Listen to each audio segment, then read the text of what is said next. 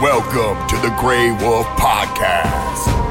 Welcome to the very first edition of Grey Wolf Unsolved. It is Ned, joined by my main man, Johnny Fitz. Fitz, how are you? Big one, man. Big one right now. Massive, man. Feeling very mysterious and a little bit spooky as we deep dive into the Unsolved Mysteries series, which has recently aired on Netflix. Of course, following up the classic 1980s and even earlier series with Robert Stack, and then there was the 2010 series with Dennis Farina. Netflix has picked it up and released 6 absolute cracking episodes. Amazing cases, so we're going to talk about them through a new series. Yeah, I'm very much looking forward to this one, man. Like we've spoken about on our previous shows, we both sort of really dig this kind of thing. Yep. We've rewatched the first episode. They are all sorts of good. So let's give it a little bit of a basic rundown, what we're going to do throughout this series. Absolutely. So what we're going to do is each case we're going to go over the synopsis or the breakdown of what actually happened in the case. If you've seen the episode, this will be like a refresher. If you haven't, of course, I guess this is going to be a spoiler warning that we're going to break down and talk about it.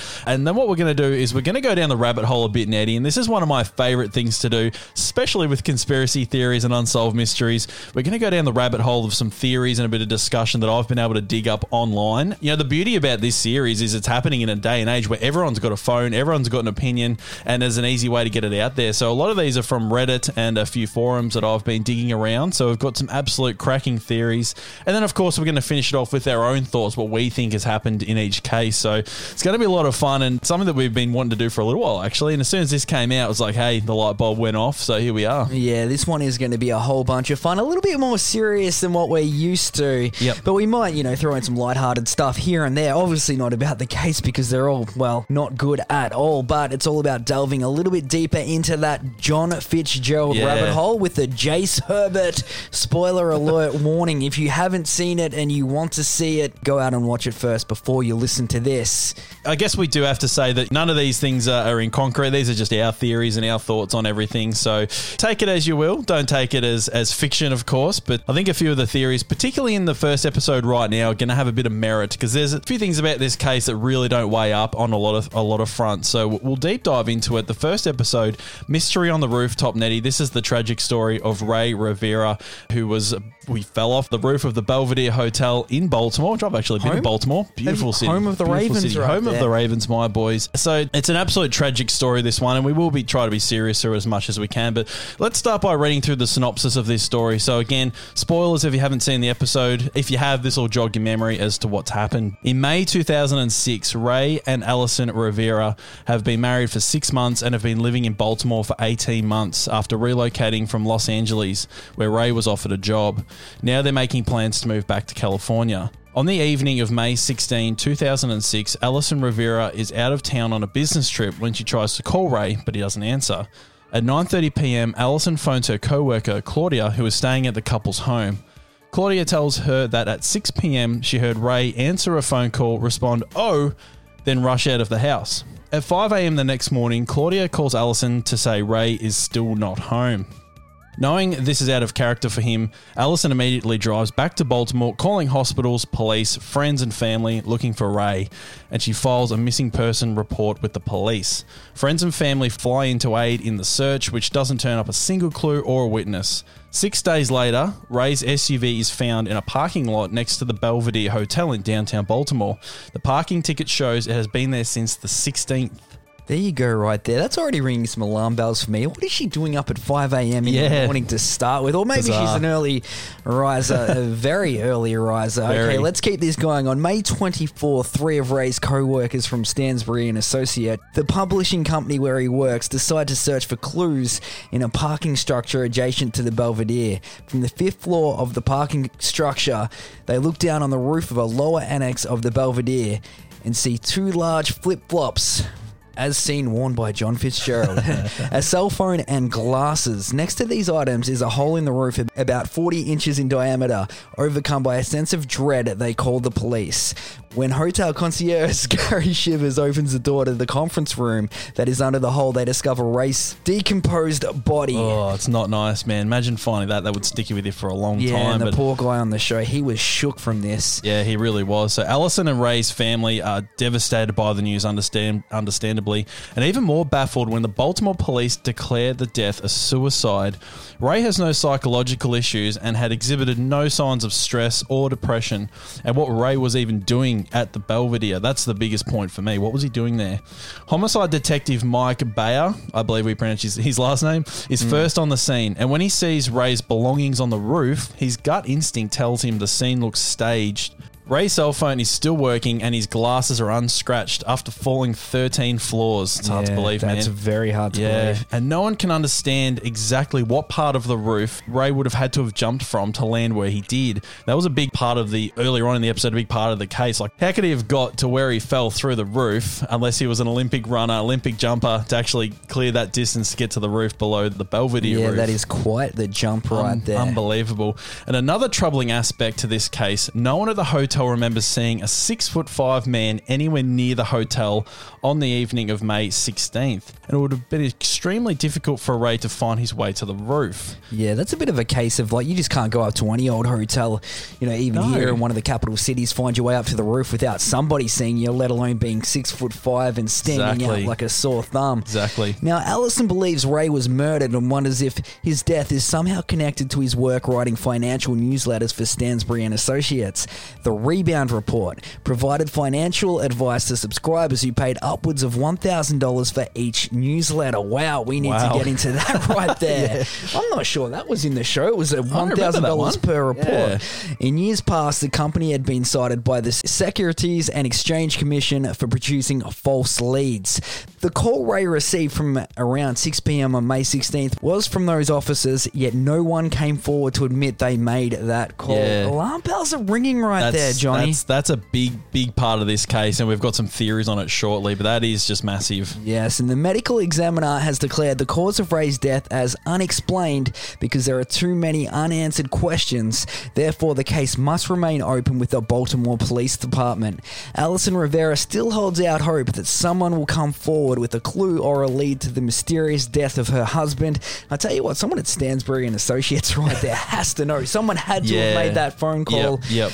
That's where the mystery sort of starts, man. So this guy is all of a sudden living his life one night. He gets a phone call. He exclaims, "Oh, S-H-I-T." He runs out the door, jumps off the building of a hotel. That's the scenario that these people are trying to put together. That's the pieces of these puzzle that don't really make sense. And like I said, the best thing that we can do nowadays is we can go to the internet for some theories and some inside looks and some different angles on things, which is what we love to do. So the whole case itself is really clouded with this sort of mysteriousness of, like, why did he leave the house? How did he end up on the roof? How did he go through that hole in the roof? It even took them that long to find the body. Why is no one from Stansbury and Associates talking? Why is his best friend not saying anything? Yeah, and the best friend thing here, and to put a little bit of a lighthearted thing on here, these guys were best friends since they were 15. They'd known each other for 15, 16 years. We joked, like, if Madman Matt Grace all of a sudden, one of us goes missing, like you, for example, Madman's too busy, not talking to the police, none of that. He did come out and say, though, he would give a $1,000 reward to anyone that had details on this, though. Yeah, it's even that amount, though. You think, like, this guy's a fairly well-to-do entrepreneur businessman. That's one newsletter, man. That's one newsletter, exactly.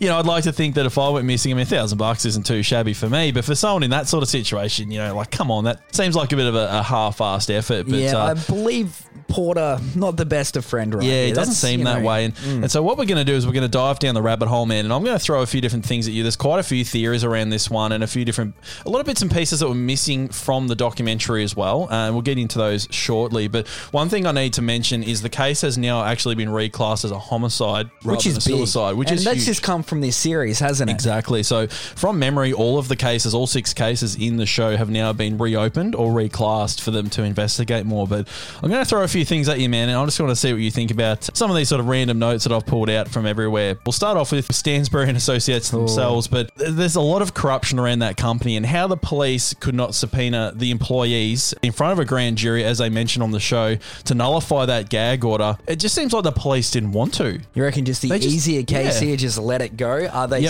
We've spoken about this. There's further theories about it being involved with the mob sort of thing. Are they turning a blind eye to it? What are they doing here? Are they just making it easier? That's what what it seems like. It seems like they actually didn't want to investigate this, and the mob intervention is an interesting one, and that's sort of where my mind goes with this case is, of course, they would know how they would stage a crime scene. You know, they can pull strings within the police department. Of course, they can pressure Porter not to say anything, and his staff as well. And then, of course, disconnect the cameras in the hotel that apparently weren't working that one night, which is bizarre. Just the one night. There you go. Which is very interesting. Yeah, keep delving, because I'll throw theories on that. Absolutely, man. So, look, perhaps Ray, and I think this was mentioned towards the end of the episode, but perhaps Ray found some ties between the Stansbury and Associates company and the mob, which would sort of, you know, it could put his life in danger. Hence why he was terrified that night the 2 break-ins happened, the 2 nights before he disappeared. He was terrified for his life. And I've mentioned in here that sort of, you know, my mind goes to Ozark, if you've seen the TV show, where it's all about money laundering and insider deals, and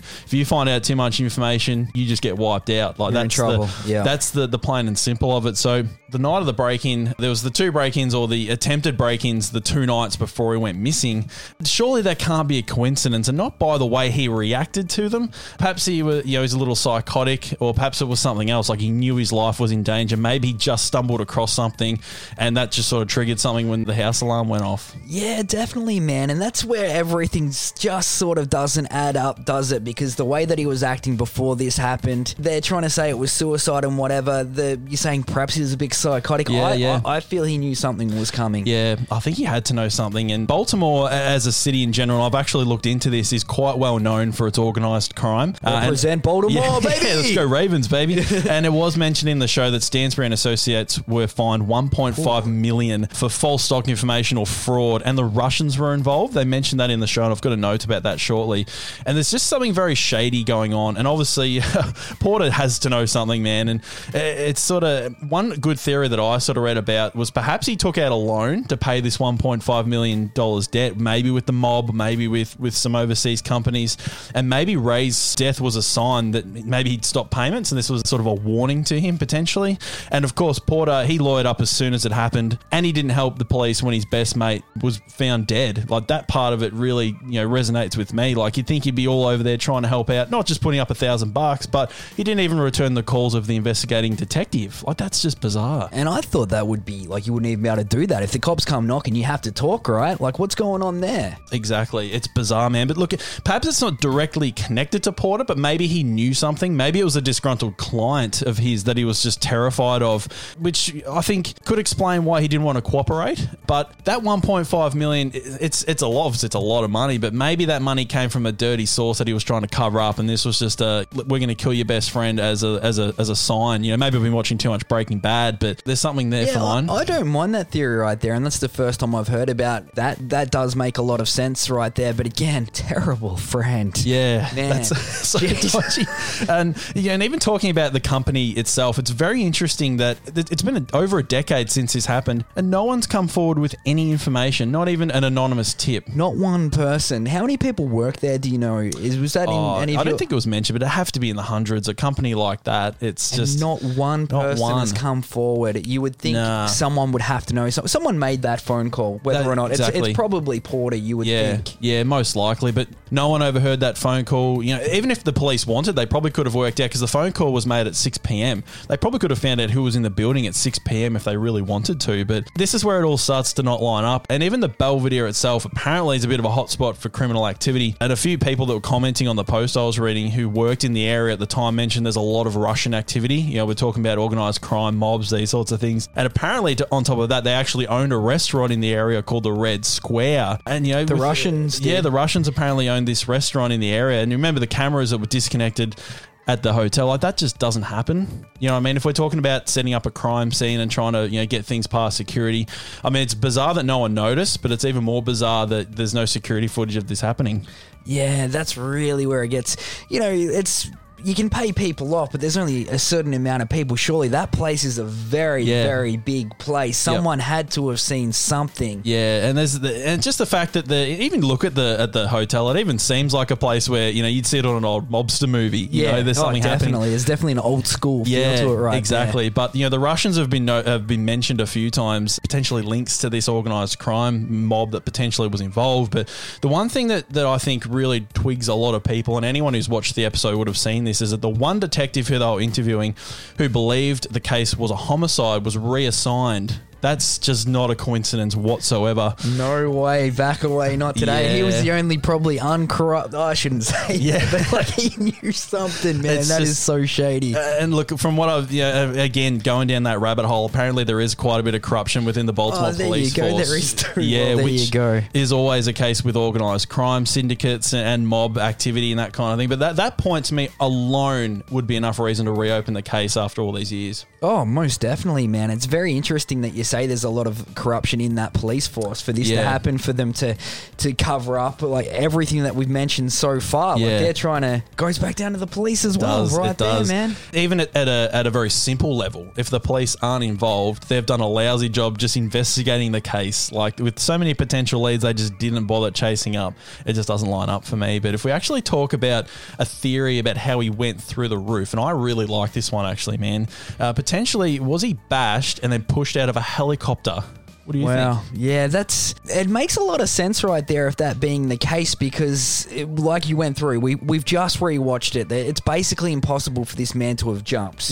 Yep. It's in any which way. The helicopter theory does make a lot of sense, and it would also explain why nobody saw him Yeah, in exactly. the hotel. But then how's that linked back to the cameras on top of the roof then? If they've Yeah. been chopped off, like I suppose they may pick up on the helicopter. Exactly. Maybe there's some cameras that sort of might have caught the window if he had have been pushed out of a helicopter outside. Yeah, true. There's actually true. another theory I didn't make a mention of here, is that I read this on Twitter. It might have been that he was actually like in a bag of some sort and they threw him out of the helicopter to make the hole, and then they went down and maybe like they changed around the crime scene to make it look like he just jumped off the building. Like it's... Well, they've definitely mucked around with that They crime had scene to right have. there, so that makes a lot of sense if that is the case. Exactly, man. And like the thing is, especially with his glasses and his phone, Yeah. just sitting there on the roof undamaged, like that just doesn't make any sense to me at all. But now, one really good point here is you would think that people would notice a helicopter. Like, just if one flew over it right now, you'd go, "Oh, there's a helicopter outside." You'd sort of pick up that and detail. being that low, I guess, too, Exactly. 100%. That goes back to those witnesses again. Yeah. Only so many people you can pay off. Exactly, but one catch to that, man, is apparently there's a hospital nearby. So, we're talking 3 or 4 helicopters going over every day for patient transfers. Oh, so, there you go. If The you- mob's picked a good Exactly. motel to do it in then, I'd say. If you were going to fly a helicopter low to drop a body out of, why not do it near where there is going to be a lot of helicopters? It makes so they wouldn't much even sense. look twice over it. Exactly, man. And even the physics of the fall are very strange, and we've spoken about that already. He would have had to have hit feet first, like a pin drop, basically, given the sort of the size of the hole. But the way, of course, his legs were broken didn't really match that theory. Yeah. That makes no sense at all, No, does it it? doesn't. Like, just reading that now, that would sort of allude to suicide if he's pin dropped. If he's been dropped out, you wouldn't think it would. No, exactly. like that. And the thing is, when a body falls, and you can imagine the physics of this, it's the heaviest part that falls first. And you can imagine on a 6'5" guy, the weight of his torso, Yeah. that's the way he would fall through that building. And again, he's 6'5". He's not going to make a little hole. He's going to make a mighty Yeah, big, he's going to make a mighty big massive hole cavity. right there. So if he was actually dead when he was thrown off, you would think that his top half would have gone through first rather than him pin dropping down. Yeah, exactly. So then it leads on to, the hole itself. And I believe this was mentioned in the documentary, wasn't really investigated all that thoroughly. Like, they've just accepted that's where the body came from. But what about testing it for DNA? What about looking 100% closer? right there. I didn't even think about that until you said it. They're talking about it like it was just already there. He's fallen Exactly. through a hole. They've had no mention of where the hole came from. Was it from the body? Has someone put the hole there for him to fall through? Like, It just doesn't add up in a lot of ways, does it? Just the size of the hole. But then again, if you were staging a crime scene, you'd go, oh, geez, he's pretty big.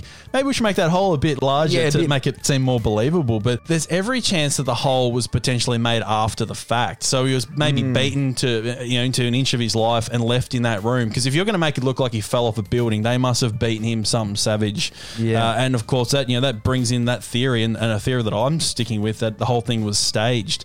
They may have known that particular conference room, I believe it wasn't used very often, which they did talk about. well, yeah, they hadn't been in for a couple of weeks, sort of thing. Exactly. But again, that comes back to how did they even know the conference room was there? That's right, and that Inside comes back to the information. hotel. Like if that's Yeah. a little hotspot for this organised crime, I mean, who knows? But of course, that means they knew that the body wouldn't be discovered straight away. Do you know what I mean? So they Yeah. might have been some time for decay and that sort of thing. And it wasn't until they went onto the roof and they noticed that there was a hole in the roof altogether. But what if the hole was already there the whole time? who knows? Like the lady from the news, I believe, on the documentary said that, they thought maybe it was just the rain had caused a hole in this roof. Exactly, and nobody's going in there because the room doesn't get used. So exactly how do you right. know? So the hole itself has got some very interesting sort of quirks about it. But another theory, and I believe this is one that Ash actually brought up now that I've reread it, is that he was actually hit by a car on the parking garage, which is just above where he fell through the hole, apparently. Of course, he was then flung through the air, which would give some merit to the distance that he would need. He wouldn't have jumped off. He was pushed or, he was run over by the car. And then his phone and his glasses were sort of thrown down there afterwards. Another thing they mentioned in the show is that he was afraid of heights. If you're going to kill yourself, you wouldn't go and jump off a roof, I don't think. I mean, that's just getting out there and a little bit on the dark side. But that is definitely getting in on the dark side, but there's no way you're going to do that. Why make it worse for yourself? There's plenty of other ways that, that sort of thing can be done. You're not going to make it that much worse for yourself, sort of thing. I don't mind that theory that your partner Ash has come up with there. So this theory is that he's been hit by the car. That hasn't obviously made the hole. Yeah. And then they've done it afterwards. No, so the parking garage was, so you've got the hotel on one side, there's where the room where he fell through, sort of in the middle, and on the other side, or just next to it, there's the parking garage, which is, how many stories high, 3 or 4 stories high.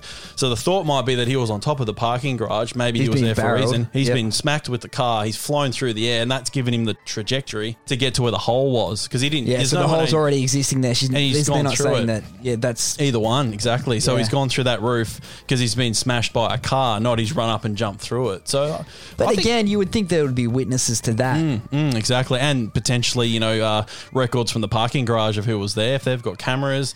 And they didn't really build into that. Was a theory, not even on the show. So not at all. That was one thing I thought was interesting, that the parking garage didn't really come up at all. And it seemed to be the most likely because there is no way he could have jumped off of the top of that roof and made it through all the other two bits. The parking garage seemed to be the most logical if you are talking suicide or if he's whatever. Going to jump. Yeah, exactly. It's weird. And like you say, was there talk of cameras or anything on the parking garage? I don't believe there was. The only time they sort of really mentioned it was when they were trying to work out potentially where he jumped from. That was the only time they kind of mentioned that. But I don't mind this theory. I'm just trying to think, maybe he went to the maybe that's why he wasn't on the hotel cameras. Potentially he wasn't even there. He wasn't at all. even there at all. Yeah, and he goes the kicker, and this is why I read the theory about him being in a suitcase. That would be another reason why they wouldn't see him on the cameras, even if they were connected. If he'd been belted up and put in a suitcase to then fling him off the roof, you wouldn't even know. Makes a lot of sense. That one's a pretty good one right there. Exactly. I can't believe they didn't sort of delve into that on the show. Yeah, and this is sort of where the chills start happening anyway. Yeah, I'm freaked out a little. You go down the rabbit hole, man. Now, we have to talk a little bit about the note that was stuck on the back of the computer, and I don't believe it was even mentioned in the documentary, but it was his sister that found it. It wasn't the police. It was his sister that found it, and she's been out there online. Her name's Angel from memory, and she's been out there trying to solve this case as well, and she was the one who found it there. This is very interesting right here. This note is bizarre at best, man. This really, it sort of throws like a spanner in the works because it sort of could almost lead into that suicide side of things. Or again, it goes back to what I was saying a little bit earlier. I think he knew something big was coming. Yeah, it's bizarre, isn't it? And even like, Alison even said, not on the documentary separately, that it wasn't like him to type up a note. Did you notice it was typed, not handwritten? Like he was an author? Very bizarre. Yeah, I did. And like he had all those handwritten notes as well. Exactly. Yeah. So it could be a sign of many, many things. I think there's definitely something in there, but I don't think they really worked out what it was. Like, was it just the random writings of a writer, or was it actually a suicide note? Whatever it was, why stick it to the back of a shelf? Like, why not just put it in a drawer or whatever? The fact that, and did she say how she found it? Like, what are you doing looking behind the back of a set of drawers like that? Maybe, I don't know, maybe they went to confiscate the computer or something. She just wanted to have a look, but it's a very strange spot to put a suicide note, unless there was some significance to it that he thought his wife might know. I mean, who really knows if it really is? If there's code or whatever like that we're discussing in there, it's probably hoping that she'll crack the code. She's got no idea 15 years later. Exactly, man. Who knows? And look, one thing that's very interesting on the note itself, I mean, a lot of it was just a lot of rubbish and a lot of words, but there was a list of movies mentioned, and one of them was a movie called The Game, which I haven't actually seen, but it's actually about some sort of mysterious dealings of an investment banker, and it includes a scene where Nicholas, who's the main character, jumps off a building through a roof. He jumps off a hotel building through a roof. Oh, look out. That's bizarre. That's pretty kooky there. Coincidence, maybe. And then even on the note itself, there was a few lines, and they only briefly briefly sort of showed the note in the show, but people have gone and, freeze framed and written it all out and that kind of thing. He keeps referencing the word game. And if you sort of switch that up with life, it actually sort of feels a bit more like a suicide note. Here's a few lines that have sort of been switched out. He says, now that my life has finished, instead of now that my game has finished. That was a well-played game, he said, which could be translated to, that was a life well lived. And he also mentioned all who participated, which were the people that were important in his life. So he's sort of talking about a game, which he could almost be talking about his life as well. And that's where you go back into the code side of things. But Exactly. then with all that participated, the wife did mention that he left out a lot of significant names in that list of people. So it's very bizarre. And he had a list in there of people who, and I think it was one of the first lines, who had actually, quote unquote, completed the game. And they were a list of people that had died. These were I think there were some celebrities in there from memory. They did briefly show it on the show. But one other theory, man, is what if that note was written much earlier? What if that note was there for 12 months and he was planning something? I mean, maybe he wrote that down. It could have just been some dribble or some scribble, but maybe he'd written that 12 months previous and it was just still there. Yeah, he was one of those sort of whatever cats, wasn't he? He was very artistic, I guess. Yeah. He could have been writing stuff left, right and centre like he was with his notes and whatever. Just typed that up one day, flicked it there. It may have no significance whatsoever. Exactly. It's just another thing that's just very strange. It just, not that it doesn't add up, but there's definitely something there. Man, we need to talk about Claudia. And this was the friend who was staying that night and obviously the last person to actually speak to him. Why was she staying there was one question, but I assume that the police and of course Alison just accepted her story because she was obviously the one who said he went, oh crap, and had to run out of the house all of a sudden. And apparently she flew home to New York the day after he went missing. She just shot through. Yeah, I found this one to be really bizarre too with Claudia. Like I thought, well, I was saying to my wife Anna when we first watched this, they need to talk to her a lot more. So she's just there. She hears this. They're taking her word as gospel. Like, that may not have even happened. She's a very small part in this whole entire documentary. Yep. But they're taking her word as absolute gospel that is exactly what he said, blah, blah, blah. Yep. It could be all baloney. Exactly. Exactly. I do find that a little bit strange. Home and there was no interview with her. You would have thought they would have spoken to her. It just seems bizarre. I can only assume, I think she was a co-worker or a friend of Alison. I mean, maybe there was a sexual relationship there. Like, who knows? Yeah. Like, there's a lot of theories that could tie into her. We're only assuming that they obviously took her story and just accepted it for the truth, but who really knows? And it's interesting you bring that up because I was thinking the same thing about her. She seems to be a very big time player. It seems all a little bit bizarre. If you put yourself in his shoes, like, Ash takes off for a bit and you're there chilling with Ash's best friend for the night, and it just, it all seems a little bit, When you sort of think about it, because they only obviously just sort of brush past it in the documentary, when you take a step back and actually think about it, you go, oh, that's a little bit strange. She's the only one who said he ran out of the house the way he did. That's bizarre. I was going to say, and you mentioned to me earlier, there was another thing that they left out of that documentary about when he ran out of the house, or is that coming soon? That is coming soon, but that's a very good point, man. So there's even some shady details about what happened that night, but, and I guess, there's no doubt really that Ray was suffering from some sort of mental issues, and that's, I think that's been covered. But, for it to be a suicide, the circumstances and the event just don't line up. This is my opinion. He gets a phone call and he just goes and jumps off a building. Like, that seems like one of those mind bender riddles, and you got to work out why. But even just the fact that he gets this random phone call in the middle of the night, was it 6 o'clock, sorry, and then he just grabs his keys, runs out the door, and there's another fact there I'll mention shortly, and then goes and jumps off a building. And that's what the police said is what happened, essentially. I just don't think that lines is just up. all sorts of bizarre. That's one of the things that his wife Alison's saying. You don't just go, oh, whoa, I'm in a hurry, I've got to go do this now. Yeah.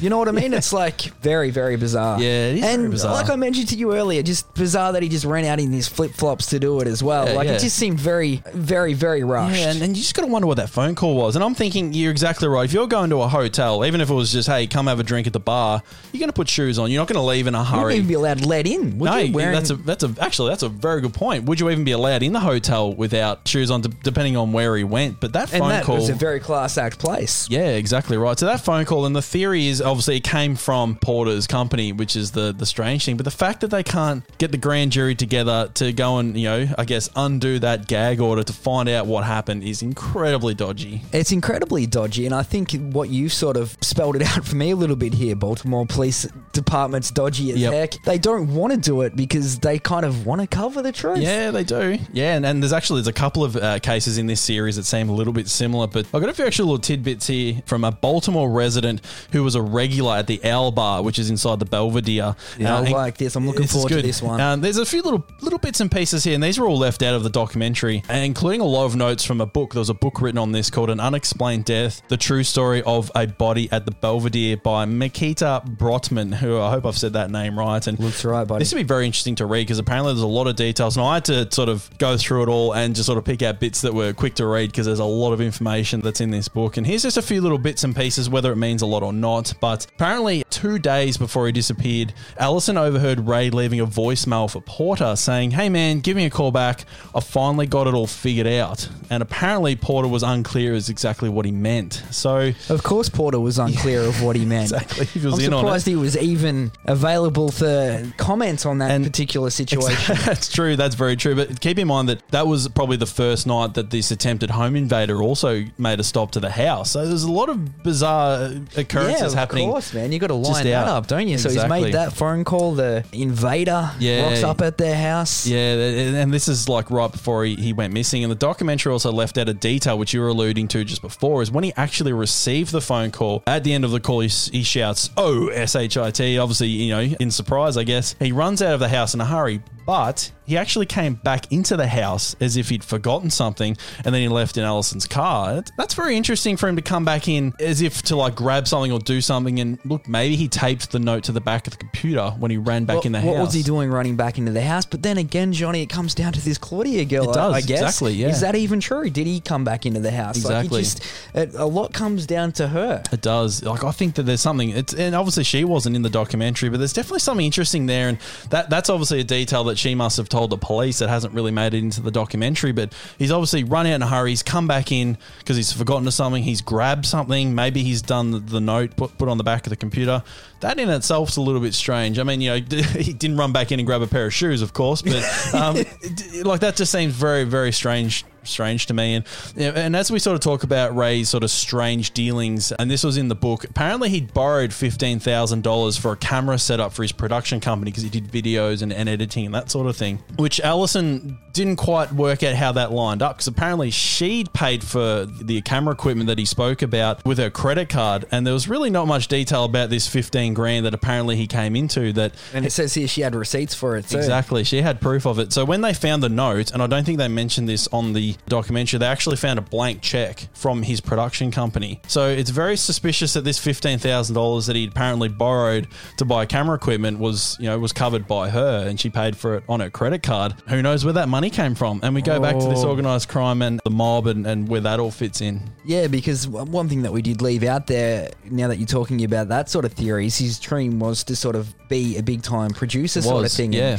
And he was trying to do that in Cali before he moved out to hang out with Porter and be a part of his business in Baltimore. So yeah, exactly. That's a big playing effect too. It is. And the Porter thing, and that was sort of his dream. And one thing again that was in this book I haven't made a note of here was apparently Ray came out to Baltimore 90 days before Allison did, and apparently during that time, don't say that he partied, but him and Porter were out having drinks every night and really living the lifestyle. And very interesting. You just wonder. So he was there for 90 days before she moved there. So you just got to wonder, what were they up to? Were they getting involved with secret groups, or who really knows? Like it's sort of, that's an interesting theory. That one's a bit more open minded, but what was he doing those 90 days before she got there? Having the time of his life by the sounds of it. It's that is very interesting. And I guess there's only so much you can put into a documentary, Johnny, but to me, some of these things that you have put out here are just mind-bending. It's mind-bending, isn't it? And the other thing I didn't mention in here, and we'll quickly wrap these up shortly, was they'd also apparently planned a trip to New Mexico shortly after he actually disappeared. They were going to go on a holiday there, and who knows what that was for. Were they going to disappear, go across the border and never come back? Who really knows, man? But there's so many interesting theories around him, but we'll run through these. So Mikita, who is the author of this book, lived on the 5th floor of a building that overlooked the roof where the hole was. On the night that he actually went missing, she heard a really loud bang. Apparently it like shattered the windows and it was quite loud at around 10 p.m. And she said that she was never actually questioned by the police, even though on the documentary the detective at one point was stating that they questioned the people in the building, which obviously they didn't question them close enough, because it was written in her diary that she heard a loud bang around 10 p.m. So that's amazing right there, because one of the big selling points of this entire documentary is nobody heard anything. Exactly. Did she go forward with this I believe information? So. It was in her book as well. So that was sort of the key thing. And here's one I'm going to throw at you off the cuff. He left the house at 6 p.m. She heard the bang at 10 p.m. What happened in that 4 hours? Between those 4 hours? And he was in such a rush to get to wherever he was. Yeah. That's terrible. Yeah. That it on itself terrifies me, and even this does a little bit too, man. And another thing, I had to actually check with you whether this was mentioned in the documentary, but the 3 guys who actually found the hole apparently also found a wallet and a set of keys on top of the phone, the flip-flop, and the glasses that were noted in the show. Apparently they found a set of keys and a wallet as well. Who knows what happened with that evidence, but this part gets me. They also noticed a chair dangling off the edge of the hotel, which was caught by one of its metal legs, which I don't think was mentioned at all. And I've read this online a couple of times. Apparently they you see the hole in the ground, you look up to see where it came from, and they saw a chair dangling off the roof of the Belvedere, which is very, very bizarre. So many movies going through my head right now, like he was sitting on that chair and just ping, pushed off. He's gone. But or again, we go back to the staged crime scene. Maybe they put it there to make it look like he was thrown off. Who really knows? Well, exactly, but then why wasn't it even spoken about? Yeah, exactly. And this part wasn't mentioned either, but apparently when they reported, they obviously rang the police.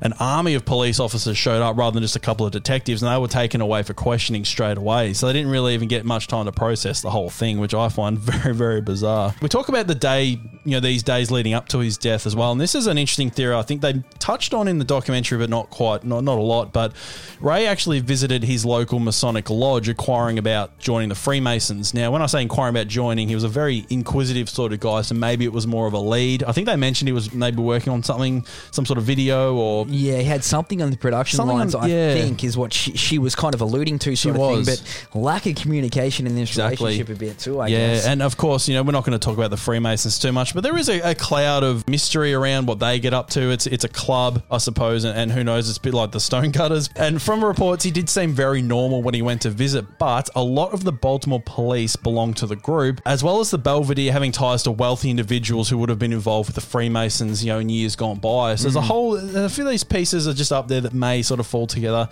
And Ray did mention the Freemasons in his note, which was mentioned in the documentary. I think that's where they started to talk about it, but perhaps there's some coincidence there. It also plays on the theory that Ray found out something that he shouldn't, or he was sort of over his head. Do you know what I mean? Maybe they were involved with something, maybe they were covering something up, and he just stumbled on it. And, maybe he went to the lodge to make some inquiries, and all the police officers, and they've all woken up to the fact that, hey, he knows something he shouldn't. We've got to take care of him. Out, he was just there. It could be. It's and one last one here, man, before we give our thoughts. And this is on a bit of a different note. I actually read this a couple of times, and this might sound a little bit far-fetched, but apparently the Belvedere also has a reputation for straight men coming to meet up for homosexual relations. That's sort of a reputation that it's got. I have read that a few times. So perhaps some blackmail was at play. Perhaps his secret relationship was about to be exposed, which maybe someone at the firm knew, and that was his phone call. Maybe the phone call didn't happen, and he was just going out to meet his lover and fell on hard play or foul play, and the friend was trying to cover it up. Female, I see there, and he's gone OSHIT. He's in trouble. Someone's found totally something out. left field right there, and that could go back to the 90 days of whatever went on before she got over. Who knows? That is well and truly super deep into the rabbit hole. I would like to think, for Alison's sake, that is not the case. No, I know, but it is a really bizarre case, and I want to say real quickly to people listening to this, John goes, there's some good theories behind this, but nothing compared to some of the other cases. Oh yeah, and I'm actually sort of tingling here because I'm just like, wow, this is insane. It really is, man. And again, like we said at the start, this is the benefit of having the internet and sites like Reddit and Twitter and all other forums for people to give their thoughts. And compared to some of the other cases, man, this is just scraping the top of the iceberg there. Look, this has got so many clouded theories, like we said earlier, about who made that phone call, what's the note about, where did he fall from, how did he get to where he is, where did the hole come from. There's so many unanswered questions, but the good news is, and on a good note for Allison, is the case is being reinvestigated as a homicide, and as all these That's what you cases like, are, yeah. it is, and then they're all being reinvestigated and reopened because of the show. Which, you know, if there's any good that they can do, this is just awesome for the family. Yeah, 100%. And we've got a segment here now with our thoughts, John. And my Yep. thoughts straight off the cuff is definitely 100% not a suicide. No way. Like, it sort of alludes to it a little bit in some places, but then there is just so many possibilities that make Yep. a lot of sense. I'm thinking Porter is heavily involved. There's Yep. something to do with that law firm, but there's so many that could lead up. So hit me with yours, man. Yeah, look, I've been thinking about this quite a bit since I've been reviewing and looking through notes, and my theory is that it wasn't. I don't think it was a suicide. I just don't think that there's enough evidence that he got a phone call. Apparently, got a phone call. He ran up that building and he jumped off like that. There's just no way that happened. A 6'5" guy making a hole that size, we would have had to have gone down like a pin dive. It just doesn't make sense. Then what? And just even, I'm sorry to cut you you're off right. there, but if you're going to do that, you're probably not going to do it in flip flops. No, you're probably not. You're not going to rush out, and not if you're afraid of heights. Like, and you're going to make that massive jump. You think, might break out the old track runners there. I think exactly. And the fact that they found his glasses and his phone just sitting next to the hole, 100% that's bizarre. set up, dude. And my sort of theory, I think it's the Ozark situation. I really do think Ray, being an inquisitive guy, you can imagine, he's been involved with Porter, and you can imagine, like, if I was doing some shady dealings and you being a very close friend, you might sort of stumble on something. Oh, geez, Fitzy's been doing that. And think about it. Then if my associates say, well, your best friend knows what we're doing, we're going to take care of him. Yeah. I don't think Porter's directly related, but I think something that he's involved with, and this actually happened at the very start of Ozark, actually, if you've ever seen the show, very similar. I haven't, so very I'm similar. keen to watch it now. The friend sort of gets involved, and then Jason Bateman's character sort of comes along to try and smooth it over and whatnot. But I think that Porter knew something. I don't think he was directly responsible, but I think the fact that he's keeping quiet, and obviously he tried to, he gagged all of his employees and the people at the firm from saying anything. I think he knows, but I don't think it was his doing, if that makes sense. Yeah, that does make sense. And I probably tend to agree with you right there. He's playing the role of the bad friend, I guess, but he's probably terrified for his own life right there. That's what I think, yeah. And there's so many things, though, dude. Like, a lot comes down to that Claudia girl. We're just taking her word as the phone calls and whatnot, what he said and how he ran out. Like, nobody really knows.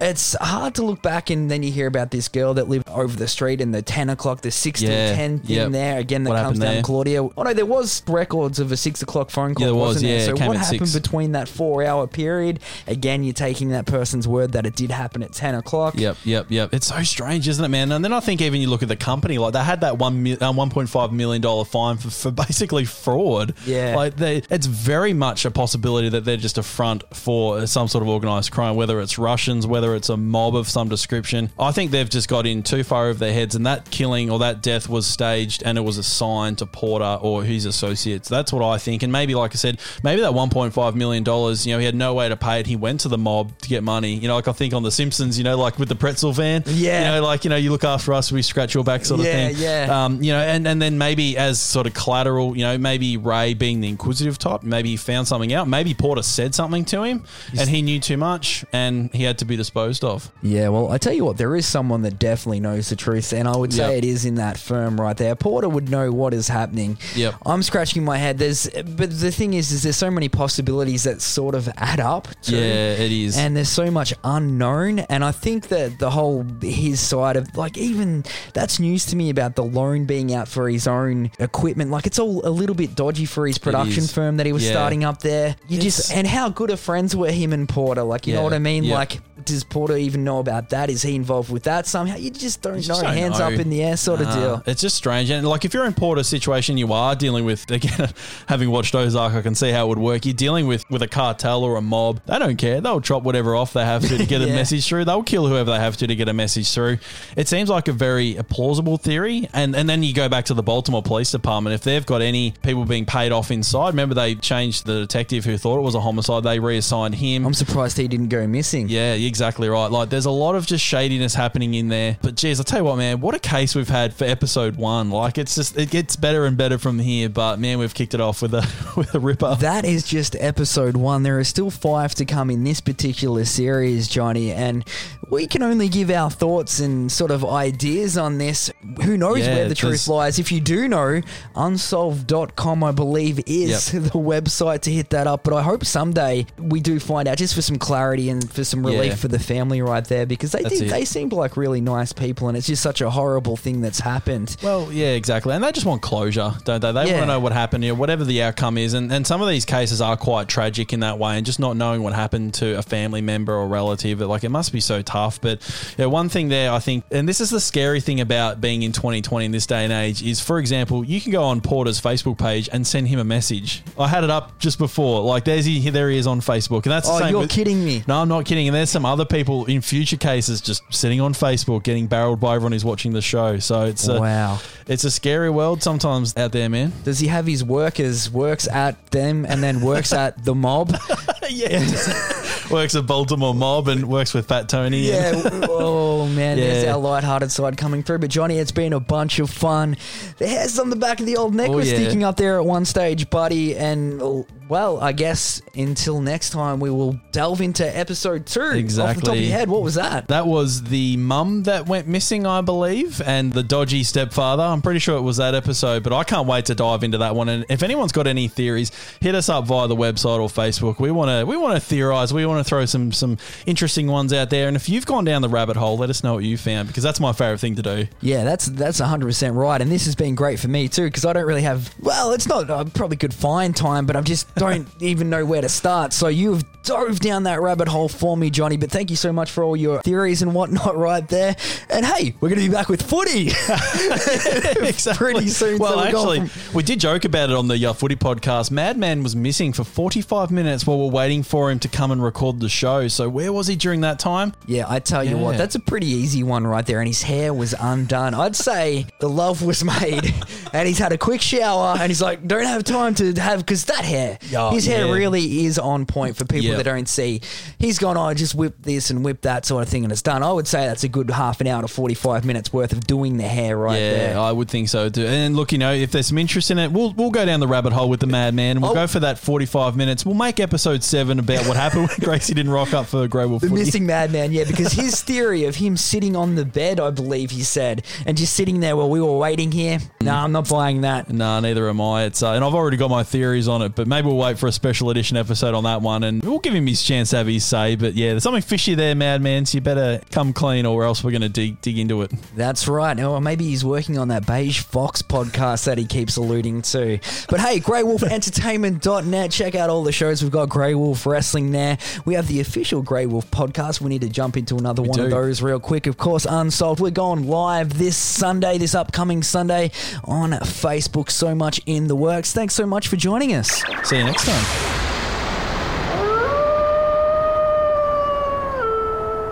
This has been another presentation from the Grey Wolf Entertainment Network, greywolfentertainment.net.